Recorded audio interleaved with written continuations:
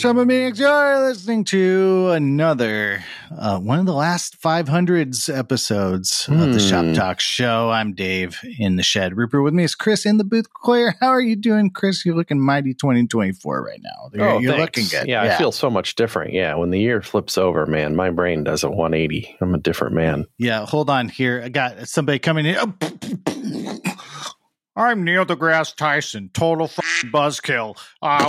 You just went around the sun, and it doesn't matter. It's just whatever, cosmic radiation, blah, blah, blah. Oh, thanks, Neil. Get out of here.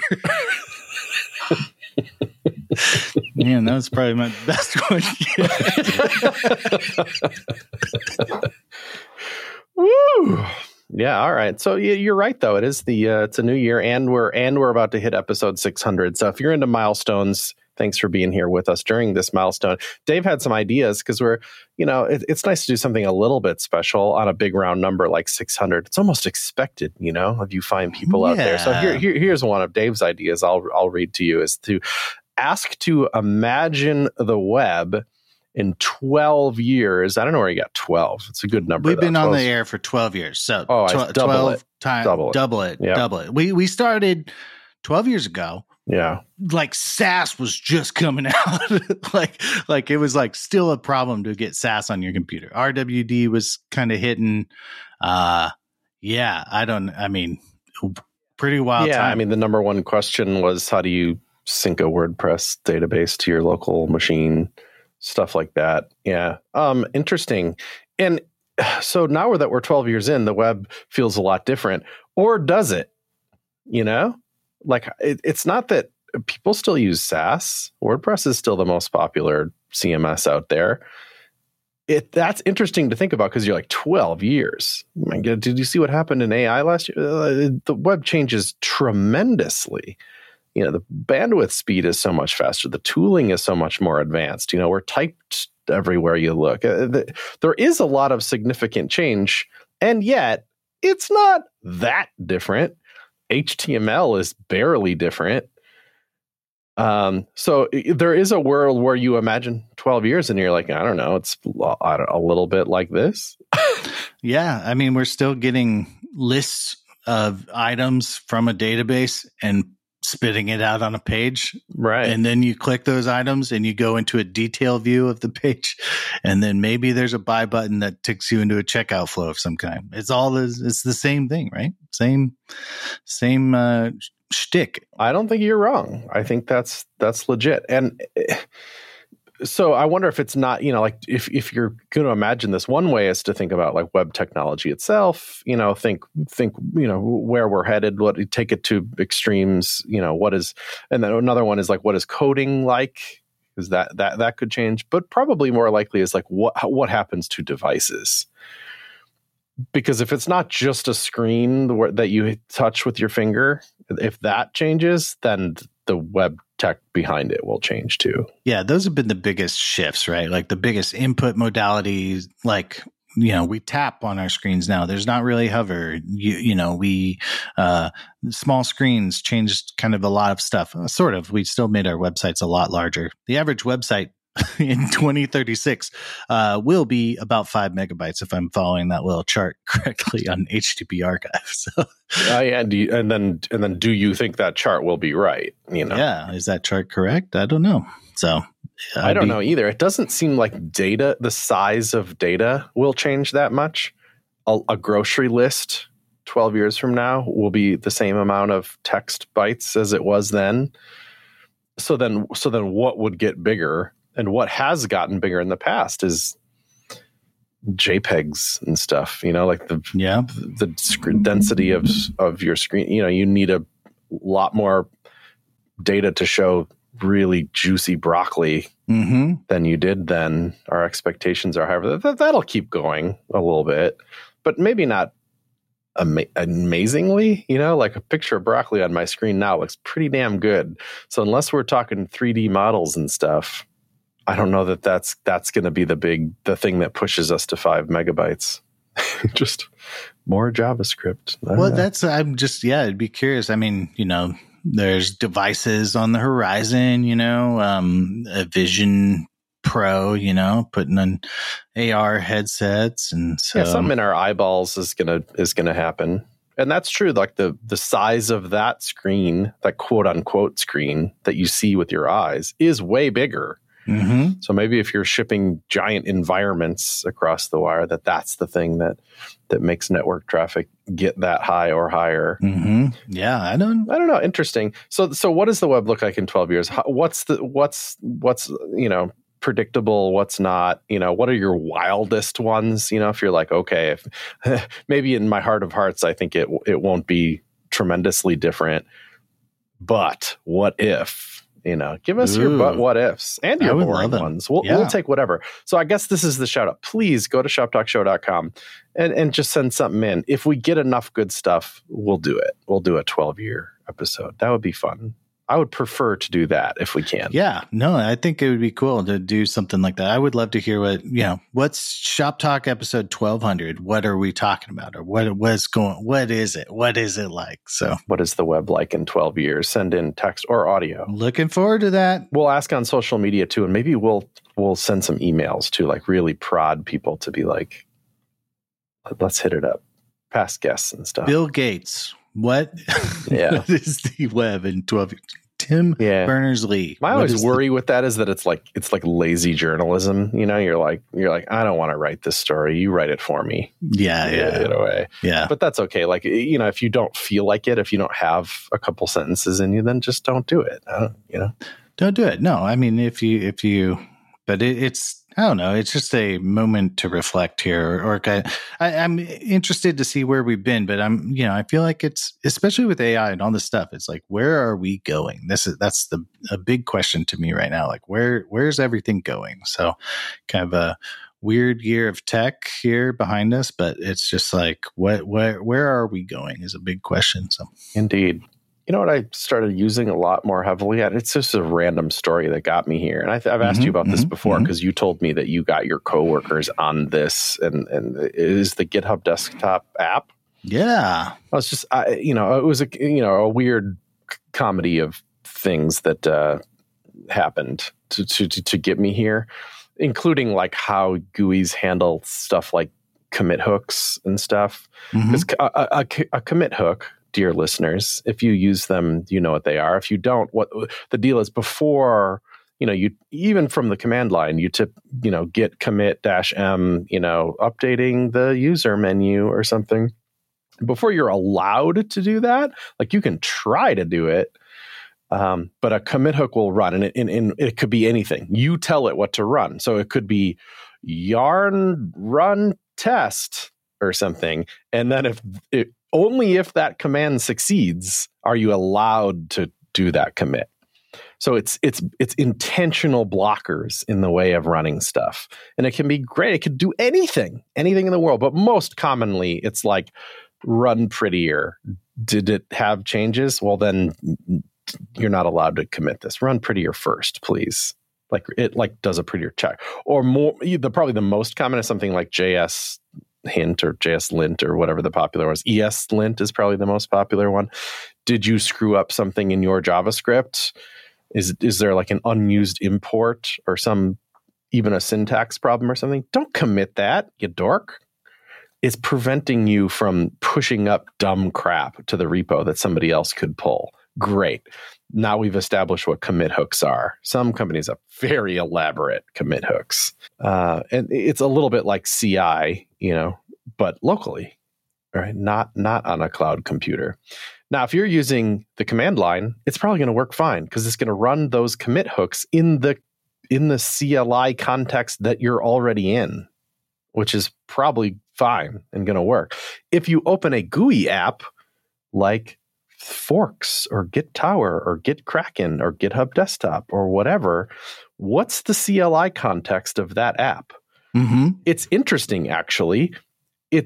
It depends on how you opened the app, Dave. You can open an app from a CLI. You can like type a command that's like, open this app. Then it's like the CLI context is where you did that, which is interesting. If you double click it from the Finder, then it's somewhere else. No CLI. Yeah, there's like 4 ways you can do it. and the CLI is different each time. And it might be like, well, is it using ZSH then or whatever, or is it Bash, or what's happening with the CLI context that it's going to attempt to run those hooks in? So different apps have different ways of handling this. It's very convoluted. I'll say in Git Tower, which is the one I've used for a million years, you have to kind of give it your path. You know, and I think a lot of people intuitively know what a path is, but I find it, as a not really like deeply CLI guy, I find path obnoxious. You know, you're constantly opening your bash profile or your ZSHRC or whatever it is and adding crap to your path so that it like knows where your Rust installation is or your Go stuff, or which are you using NVM? You better have that on your path too. Your path is probably full of crap, so it knows where to execute stuff from. You have to like give all that in a weird file to Git Tower so that it knows how to run those, and it has weird problems. Somehow, some way, GitHub Desktop is like better at it. Really? It's just like real good at knowing how to run your commit hooks. And so I'm just like, you know what? I'm just going to use this. This is fine. GitHub Desktop cannot be opened. Yeah, you need a new. You probably haven't opened it in 3 years or something. Yeah, been a while, so it's not happy with that. It did not like that. But I was just gonna see like where it did it. I remember they did something like there's kind of like a little like you like click a button, I think, in the settings, or maybe that's on Windows, like to like import environment or something like that, or something like that. But anyway, that was I have barely any memory of that. So yeah, well, so here, and then here's the why. Like I just gave you the most convoluted reason ever of why you would pick this app. I do like it, good, but there's other really good reasons. One of them is you're on GitHub.com and you're looking at a repo. There's a button on the website that's like open it in GitHub Desktop. That's just easy. It's just nice.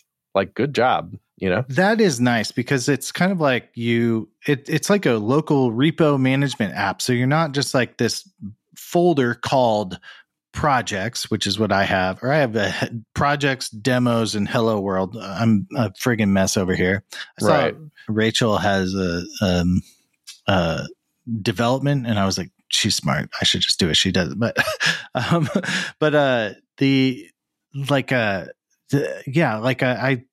you have this basically a list, an app that tells you all the repos that are on your system. That's like kind of pretty friggin' cool. You know, that is cool, right? And they all go in the same bucket, and there, and then you can delete it, and then you can just say clone it again. You know, like right. You just zero drama bucketing. So yeah. There's other ones is like then when you're on one of these repos, there's a big button that just says open in VS Code. Because that's all integrated. So you click that button and guess what? It opens it in VS Code. Ain't that nice? There's another button that says show in Finder. So you jump right there. There's another button that says show on GitHub. And he goes right there. It's like, of course, those are the actions I want to do. How nice is that? Then the PR view, I think, is very nice too. In the one I've been using, Git Tower, I find its PR integration isn't that good, but I live in PRs. There's just constantly PRs, you know, and I think a lot of developers do. If you can look at a list of them, which is nice, but then it like, you just click on one and it moves you to the correct branch of that PR, because a PR is always a branch, right? I think that's nice. That's just not how it works in Tower that well. It's like, if I'm checking out your PR, I can go look at it by name, click it, and just be right on that, ready to preview it. It's just really nice integration with PRs, I think, in a way that I'm not used to. Anyway, there's stuff I like and dislike. There's lots of things that I think Git Tower does better. But I found that in switching and like forcing yourself to use software that you're like less familiar with, you know, the longer you do it, you're like, oh, this is nice a little bit.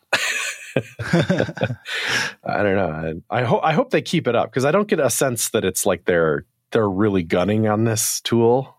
You know, like I don't know if it's forgotten or what, but I do think they did a good job with it. So sort of the biggest innovation with it, they like overhauled it like completely. I'm like noticing, but like the UI is just a little bit different. But like I think they changed the rendering engine probably Perhaps. From like, but anyway, the big thing was just fetch, it's like human terms. It's like fetch and sync, like which you see in VS Code a bit too.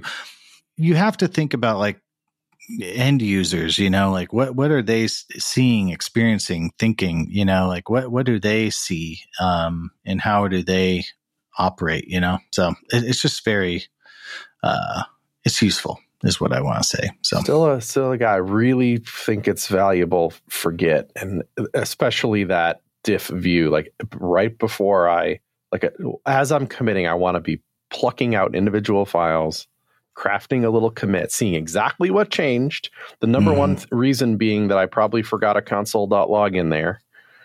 And there's another one too that I don't have to then pop over to VS Code. Right in there, I can like grab that console.log and say discard line.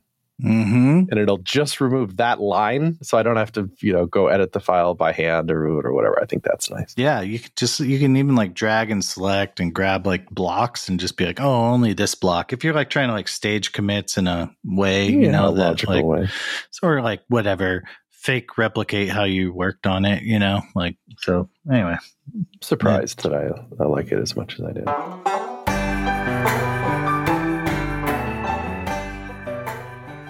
This episode of Shop Talk Show is brought to you in part by Jam. That's jam.dev. Awesome URL. Go to jam.dev/shop. It's a really clever bug reporting tool, and it's for internally on teams. It's like, imagine you're in Slack with a fellow developer, and they send you a thing like, oh, on the item page, that's like broken or something. You get some, and I'm super guilty of sending this to people I work with. Just thinking in my head, like, oh, well, just go to the item page and look, then you'll see the error too if you're on my branch or you've pulled master or whatever. But maybe they don't see it, like that's not enough information. Like, what if it was effortless to still be that lazy, but also give that other developer all the information they could need to make sure that they can reproduce that bug? Because it's just as easy as taking a screenshot. Like, if you see the bug and it's visual in some way, that's my job in the world, you drag a screenshot over it in the browser, and then you can optionally annotate it, like point at it or write something if you need to or whatever, but you don't even have to do that. But by virtue of you having done it in the browser, you get all this additional information, like all the console output is there. So if there's an error in the console, which is highly likely in a JavaScript application, they'll see that without you having to like remember to screenshot that or copy and paste it or whatever. And the network requests and all the information about the browser that you're in at the moment and version and on what operating system and device and all that stuff. Reproduction steps, you can add comments to it too, but you don't have, what you have to do is just take a screenshot quick and be like, this is a bug. Effortlessly small. What a clever product. And then that becomes the bug report. So check it all out at jam.dev/shop. I love it.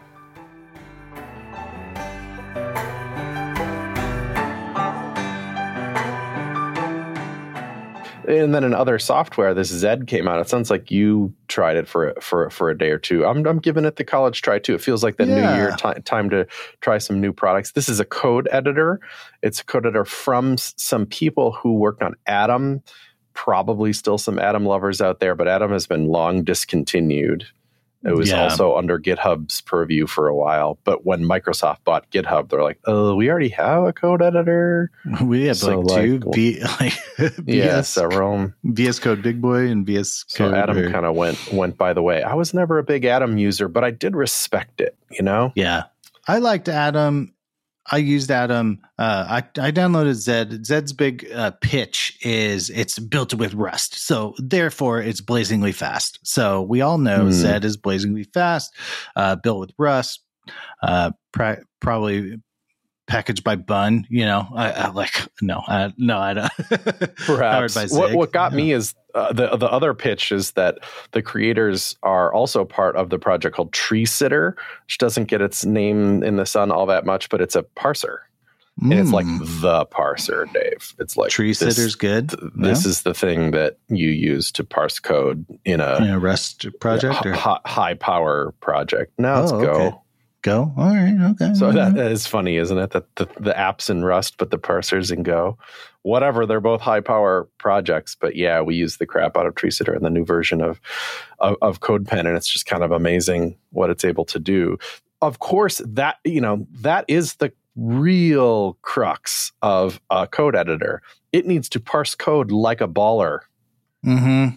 And the fact that the people behind this are behind a very excellent app and like the powerhouse code parsing tool lends a lot of credibility to it. Now, they know they're up against VS Code. So I did find it elegant, the onboarding that was, suggested good key settings. Nothing's that weird.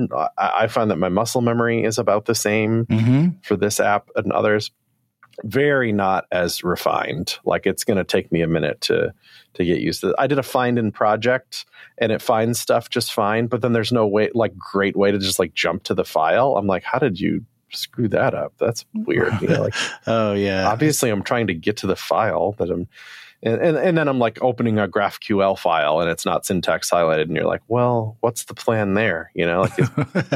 I get that you don't have every language under the sun, but like, is there plugins or what? But in the end, I'm finding stuff to not like about it. But overall, I was impressed by it. The fact that it has GitHub Copilot in it, its AI features are really nice. It's got good stuff. Yeah, that's interesting. It's like very VS Code light, in my opinion, but light in the like light and fast sense. It does feel like snappy. It does try to, like, I just saw it download a language server, like HTML language server.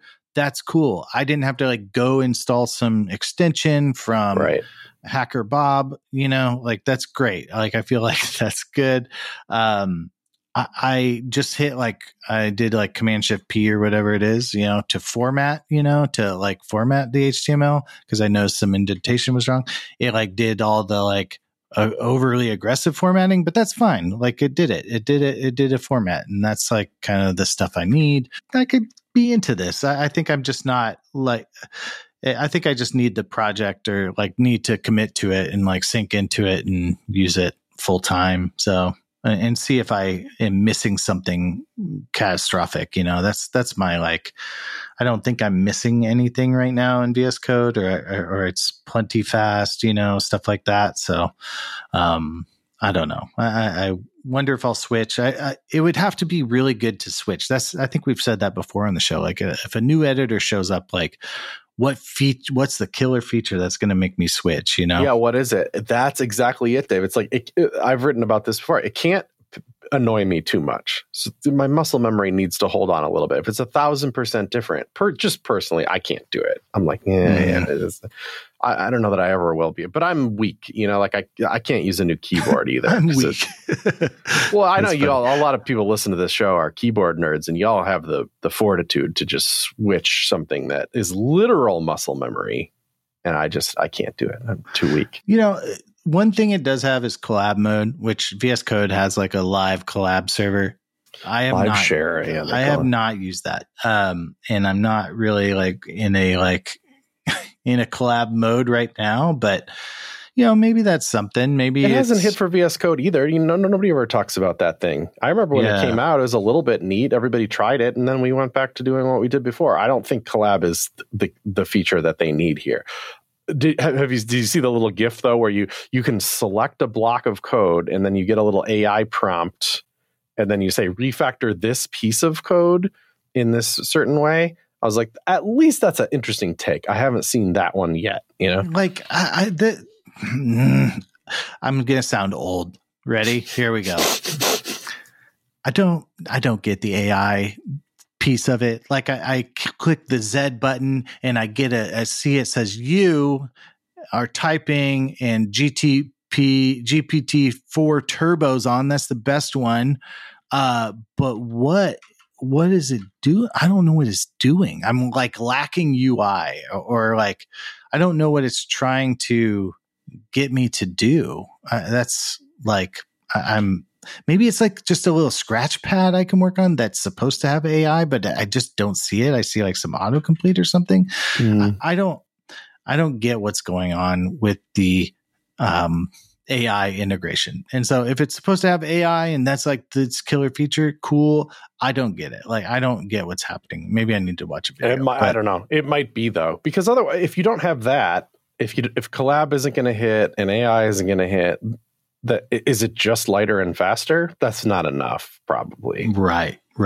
But I say that and I'm like, maybe even that doesn't matter. Maybe there are just enough people for this team. I think the team is like 10. Mm-hmm.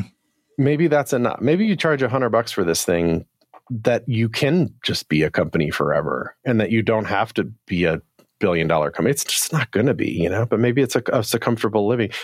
I think of Panix Nova, which is pretty niche. It's only for Mac. It has FTP built into it, which is enough people probably care about that's still relevant somehow. And they modernized it. It has Git stuff in it and stuff now, but you don't hear about it that much. But they still work on it. So I think there is a market for expensive editors. Yeah. I mean, JetBrains, right? I mean, that's a big one, but they're pretty specific to a language, right? To that Java. kind of makes sense. They have their new one that's a little more VS Code I think, I don't, it would take a lot for me to switch, but maybe there's, Dave Rupert, a fan of the indie solutions, so maybe this will be it. Maybe their commitment to a good design here is inspiring to me too, that it looks so good. It comes with tons of themes, which is not, but they launch you in and they're like, what theme do you want? The user experience is really good. And the sidebar is great. It's very minimalist. It's they do little icons. I didn't have to install some icon package from whatever. That's so there's plenty of good, and it's to have this be our day one-ish experience, I think is encouraging. Good day one, good launch setup. And I just did this thing. I go up, it has your little project name in the top left up by the close icons. You click that, you go to all your recent projects that you've opened. Hot dog, that's what I want. I'm fast switching my projects. That's great. I have this whole key command in VS Code. It's Command Shift L or what, or something like that I use to, I forget what it is, but it's new project. And then I do Control R or Control R to open recent. And then I use the arrow keys, they're just click the little top boy and go to find your project, open your favorite, That is an opportunity, I think. VS Code's, I've never been able to, when you open a different project in VS Code, it tends to just replace the one that you have open now, but not always. Yeah. And if you want them both open, you have to be oh yeah, I know VS Code is weird about this. So I have to make a new blank window and then open the second project so that it doesn't close the other one. I just think it's awkward enough that there's room for improvement there. VS Code will always, being a Microsoft project, it will always give you infinity options to customize it, right? And that's a chance for any code editor to come through and just be we're not Microsoft. You don't get to customize the icons in the sidebar. It's just what it is. Sure. We just do that. You can set a font size. That's fun. But I don't know, there's opportunity, I feel to make code editor simple, and simple is not just simple. That's less code to start up, less memory when you're typing, it's faster response. It's a better system. Yeah.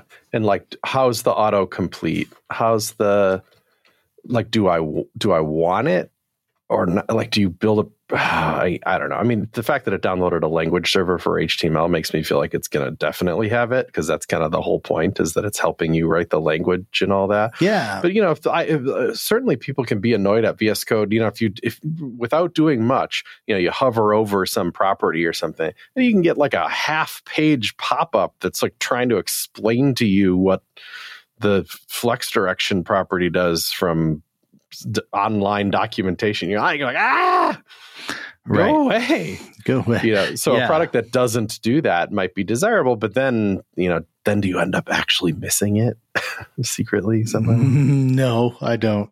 Yeah. Types are overrated. No. What? David, it's 2024. You can't be that guy. You can't be that guy. Yeah. There's types, and then there's I don't know, just there's helping types, and you then there's by people who like Googling types, it. and those are two very different things. And I want to do one and not the other. So yeah, that's nice. I just opened an SCSS file and it doesn't have syntax highlighting for that either. I'm like, ooh, really? That feels like a big language to just not have. Yeah. Oh man, I'm curious. So I always thought plugin architecture would be an absolute requirement for any code editor now, knowing how VS Code. What do you think the average number of plugins for a VS Code install is? 5, 10? 10. I mean, I'm at like probably 8, 10. Yeah. 1, 2, 3, 4, 5, 6, 7, 8, 9, 10, 11, 12, 13, 14, 15, 16, 17, 18, 19, 20. Oh, 20. Ooh. Over 30. Oh, that's embarrassing. They're not all activated though. And I'm the type that's like, ooh, I'm going to install that. But no, there's just, they're not even, I don't know. I don't even think my 30 is that weird looking up and down this list because there's just a lot of like language specific stuff and CodePen supports a lot of languages that doesn't feel that weird to me. But sure, cut it in half, 15. That would be light in my world. Dude, I think I have like 50. Oh, really? But it's all, it's like Astro, and yeah, exactly. Like no slant to Astro, like Astro. Why do I need an Astro plugin to make a website? But it's like the Astro specifics, right? It's just for the syntax highlight. I mean, I know I'm sure they have all kinds of other crap they do. Oh, IntelliSense, fancy. But really what you want is syntax highlighting for the weird ass .astro files. Right.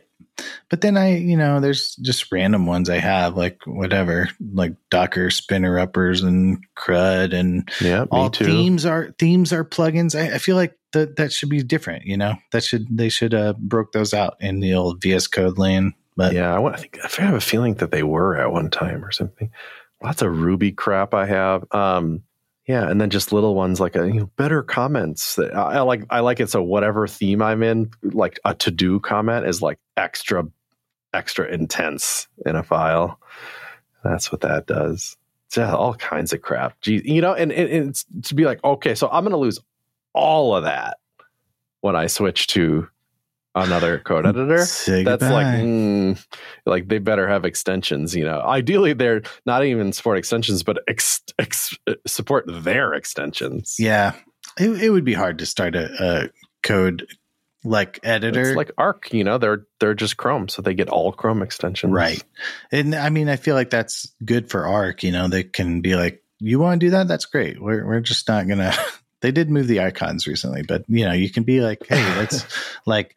You want to do that weird plugin? That's great. If any Shopomaniacs are out there, I'm looking for a plugin that makes LinkedIn usable. So if somebody has one theme or a boost or something that makes LinkedIn not overwhelming and garbagey, that'd be great. Thank you. Appreciate it. That's great. So, what was I? How do I intro this? There's just a URL. There's this guy that died who is, whatever. Wasn't he like a Berkshire Hathaway super guy? He had a book called Poor Charlie's Almanack that was very famous in the world of investment, I think. And for some reason, Stripe Press, like that Stripe, the payment processor Stripe, has like they like publish books and stuff. An interesting thing, but they have some cool stuff that they don't have. Produced a web version of Poor Charlie's Almanack, this famous book, and I'll tell you, I don't know who they got to design this thing. It'd be nice to talk to them because they just crushed it. It's so cool. It's just really classy.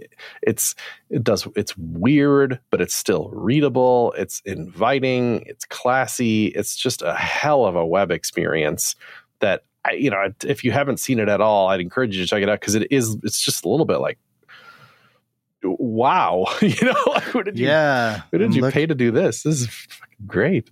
I looked at it. It's really, it's like over the top, like I got things scrolling, like rolling down. It's kind of cool, but and it even all kind of works on the phone. Some of the stuff gets obscured by the flying images, but it's very cool. It is cool, and then the conversation around it then also is like, so if you were to buy this off of, I don't know, on your Kindle. Mm-hmm. Or off the Apple iBook store or whatever, however people read these, it's just going to look like crap. It's just going to be boring as hell. It's just going to, none of this spirit will be there. And why? An ebook is a digital experience. Like, why are they like mandated to be so boring? Now that's just the conversation. I'm not sure I 100% agree with that. Like, I think a format that is intentionally limiting uniform is kind of good, maybe. Right. Yeah. But I take the point, For sure. Oh, rebuttal by Charles T. Munger. I think he showed up in a book I read. But anyway, this is cool. It even has this Berkshire mode. Did you click that? Did you click Berkshire mode? Everybody told me to click it, and then I didn't click it. How do you click it? Where is it? It's at the bottom right. Bottom right. Oh, and then it gets super boring. It goes like straight web one, like yeah, that's great. Well, good. It should have that, And it has a Geico ad at the bottom. That's funny. Does it seriously? Yeah, it does. Way to go, Geico! Holy cow! Why did that make the cut? Geico sponsored my website. Sponsor the podcast. People need to sponsor more stuff. Yeah. Whoa. I got a floating guy, but that's fun. Maybe they just got Geico to pay for the whole thing. It's a good way to get, I don't know. Somebody paid for it. So I thought Stripe Press was kind of in trouble. I have like 3 or 4 Stripe Press books behind me here on this shelf. See that stack right there? Beep, boop, beep. That's all Stripe Press. But they have some really good ones. Let me grab them. All right. We're doing a book tour, which should be great for the podcast. Are you ready? Yeah. We got this is Engineering Systems of Engineering Management, An Elegant Puzzle by Will Larson, which is kind of like about engineering management. It's kind of one of the best books other than kind of Sarah a white cover Drasner's. Engineering management one. Yeah. I would read Sarah's first, or I'm going to, but yeah, it's a white cover with a bunch of branches, kind of a old, looks like I should know this plant, but kind of like a, creosote bush or something like that. Sagebrush. Sagebrush book. Yeah. It's very classy though, Very classy. This one is Working in Public, the Making of and Maintenance of Open Source Software. Very good. It seems like the cover's wearing, which is odd because it just sits down at my desk. Maybe that's blood. That would be weird, but no, it's wearing. Got this one here. This is a big one, The Dream Machine, which is by this guy, Mitchell Waldrop. I started but it's about, what's this guy's name? It's about JCR Licklider. And I started writing a post, and then I got into, which led me to Licklider's vision of human computer symbiosis and stuff like that. So anyway, that's a big book I need to read. And then this one's just for fun, The Making of Prince of Persia, which is one of the funnest video games, one of the first video games I ever played, I think, on my uncle's Mac, Apple IIe. And so I think I remember playing it, but it's a whole devlog on how he built it. And I just love devlogs. So I thought I'd buy that book, and, haven't read any of them. So there you go. 4 books I haven't read. And you read.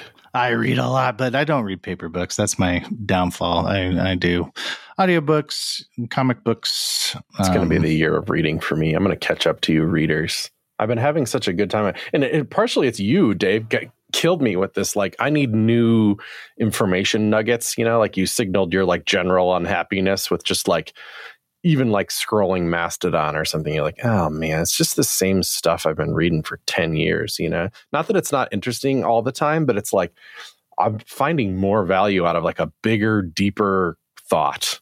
And that's what a book represents sometimes, especially in any form, but especially nonfiction. It's somebody really dug in here and has some stuff to say. And it fires my brain up in a better way than a little nugget does. Yeah. That's what's I enjoy about books, is it's not just, there's some biases, somebody's trying to craft a narrative, but it's basically somebody set out, spent the time to write, 40,000 words or something on something, and they go A to Z, and then somebody reviews it, an editor reviews it before it gets published. And then they go and they make it better. And then they, like that just doesn't happen with tweets. It doesn't happen with blog posts. It doesn't happen with your AI generated BS. Like it's somebody works on it, and makes it better. So, my books are all falling. My other books. I was like, what was that noise? But yeah, it's like books are great. Audiobooks are great.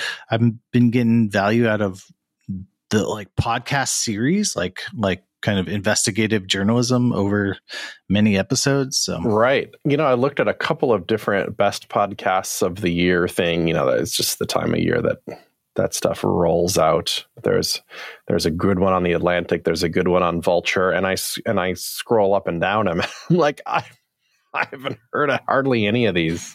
Right. Maybe two or something. And the ones I've heard of are because they came from lineage of stuff that I already listened to in a way. Mm-hmm. Like I listened to 99% Invisible, and I think they had an episode on the Big Dig, and the Big Dig was really a little mini series. So that's on the list. Yeah, that's cool. But a lot of them, no idea. A lot of love for Urza Klein. Need to check that guy out on the Times. People really have been loving his stuff. And I did listen to Search Engine this year, PJ Vogt's new thing, and that got a lot of got a lot of love.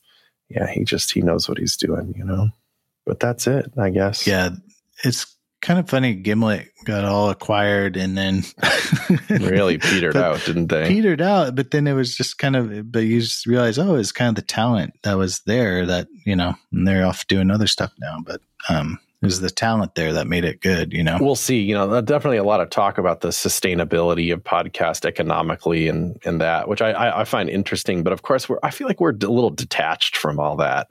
Like, I would love for this show to make more money. There'll probably be more ads on it in 2024. Not more, but, remember we used to run 2 or 3 per episode? Yeah. I don't know if you all have started listing recently. That is not the case anymore.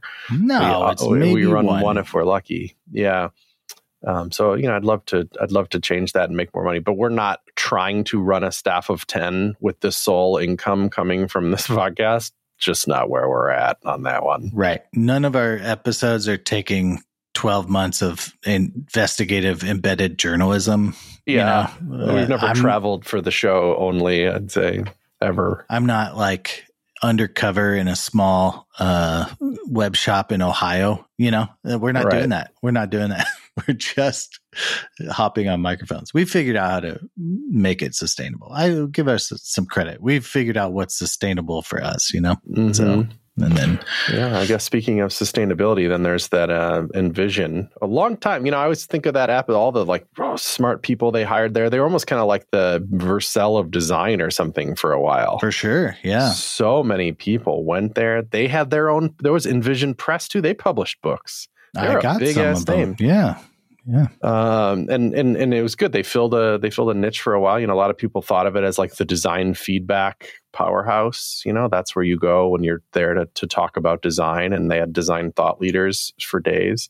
I never really used it myself, not because it was a bad product, because I just didn't have the need to get, maybe it was more client work or bigger design teams, something. I don't know that I ever even had an account, but it always kind of confused me a little bit. Like, feels like a Chrome extension or something, or I don't even know. It doesn't seem like a 200-person company or whatever it was. Maybe it was even bigger at some time, but then that kind of died, maybe because of Figma or something. I don't know. And they turned into this other thing called Freehand, which that's only my own ignorance. I just have no idea what Freehand did. But we had a sponsor called Miro just at the end of last year that had these infinite canvas boards that you could do all kinds of stuff with. I think there was a good amount of overlap between Freehand and Miro's who bought them in the end. Oh, really? Okay. Miro bought Freehand or Envision or whatever they're called at the end. And that's cool. Miro's clearly popular. Thanks for the support, Miro. This episode not sponsored by Miro, but I think they might be back. So they should. We'll they should come back. So, it's weird to see how. I read a bit and talked to people who worked at Envision, kind of hearing about kind of the collapse there. It was interesting. I think they took their market dominance position and tried to Adobe it, if you will, and kind of just charge people a bunch of money. And then they, spend a bunch of money to like kind of find a second album, like that. You remember the Envision Design System Manager or whatever? Like it was like a whole product they tried to get people on. And then they like released a like sketch competitor as well at one point, and it just they couldn't really hook people in to another product that wasn't kind of their like prototypey machine, So they had this freehand product, but yeah. Anyway, that's all right. Companies just I don't know. It's not like some badge of shame. I don't feel like as far as that's concerned. I do think it is occasionally shameful what tech companies do, burning through money and stuff. But I don't know that they're one of the bad guys or anything. I think the licensing strategy they tried was maybe shot themselves in the foot. Yeah, the enterprise sales funnel sort of stuff. So, but I mostly think of Aaron Walter. Remember that guy? He's still around. Super nice guy. Yeah, he's still. I worked with him on a project. We did 2 years ago. Worked on. He was working at Resolve to Save Lives. I'm not sure if he's still there or not, but it was him and Jason Santamaria, and they pulled us in when we made a COVID response dashboard for the CDC of Africa. So that was cool. And holy crap. Made charts and graphs for Africa's COVID response, and it was educational. So it was good work. It was fun, but it was also weird because you'd like make a chart, right? And usually you just like ship it, and then figure out what's wrong later. You can't do that when COVID. So it has to go through a whole epidemiologist review, and so like you're like, oh, okay. Yeah, you can't be like, oh, this chart it has a wrong. Close enough. Yeah. Close enough, right? So yeah. So unfortunately, you have to go slow at a time when the world needs you to go fast. Right. Yeah, it has to be good and right, and so that was a little different, but it's mostly just my unfamiliarity. I'm not like an epidemiologist, so I don't know what.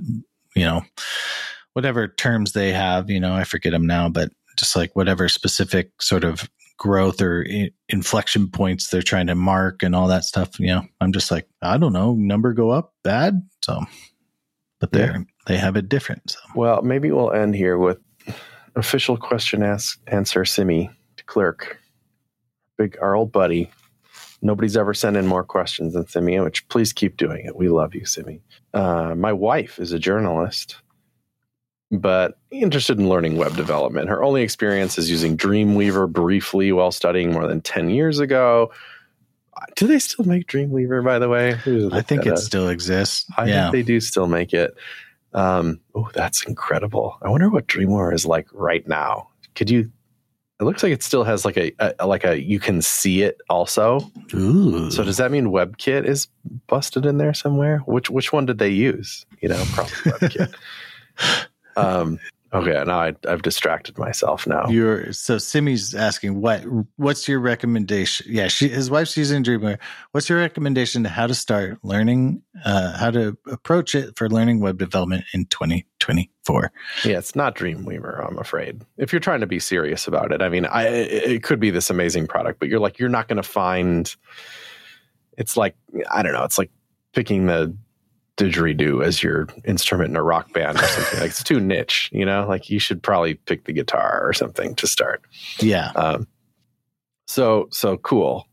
She wants to learn, there's different kinds of learning. There's the old trial by fire, which I'm a big fan of, which is like, you have something you need to build. So you just have to go build it.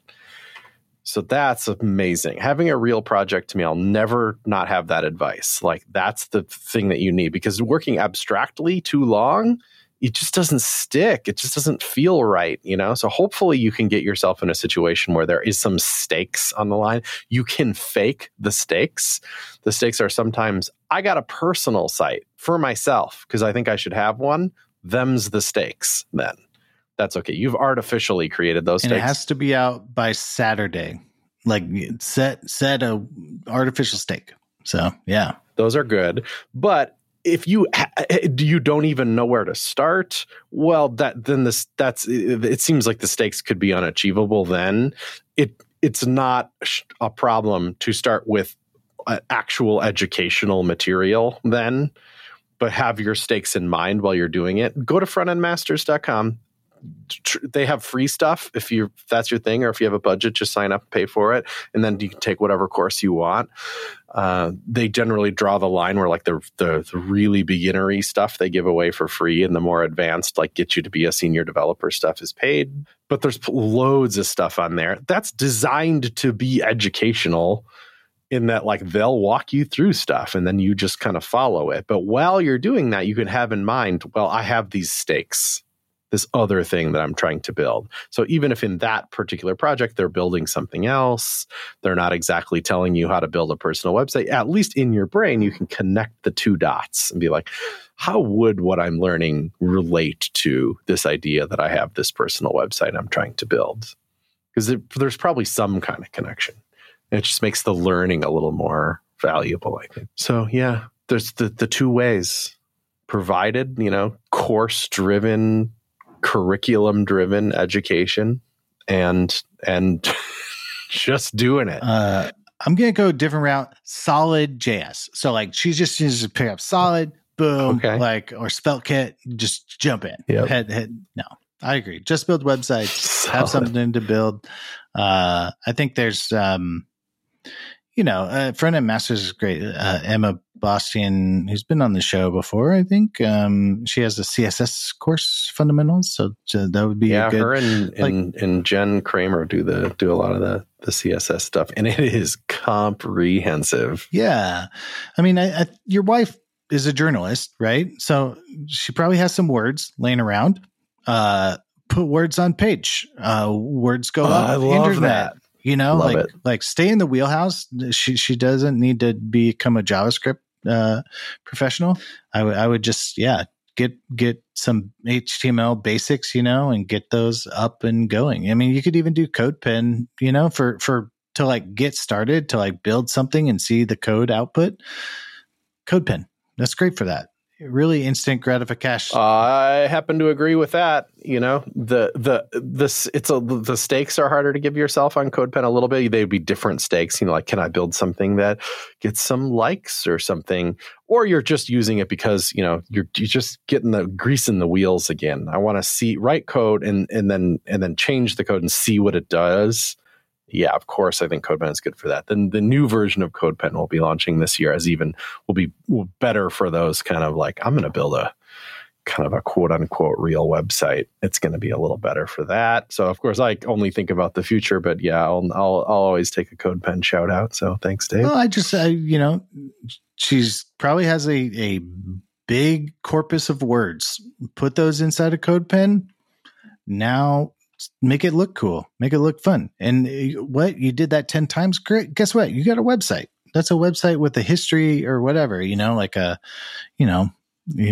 make a website called Article Graveyard, and it's all the ones that never made it, that's great. Let's do that or something, there's, or just her approach to, a blog, this quintessential get started thing, start a blog where she just offers, her approach to being a journalist. I would love to know that, like how does your wife, whatever, verify facts?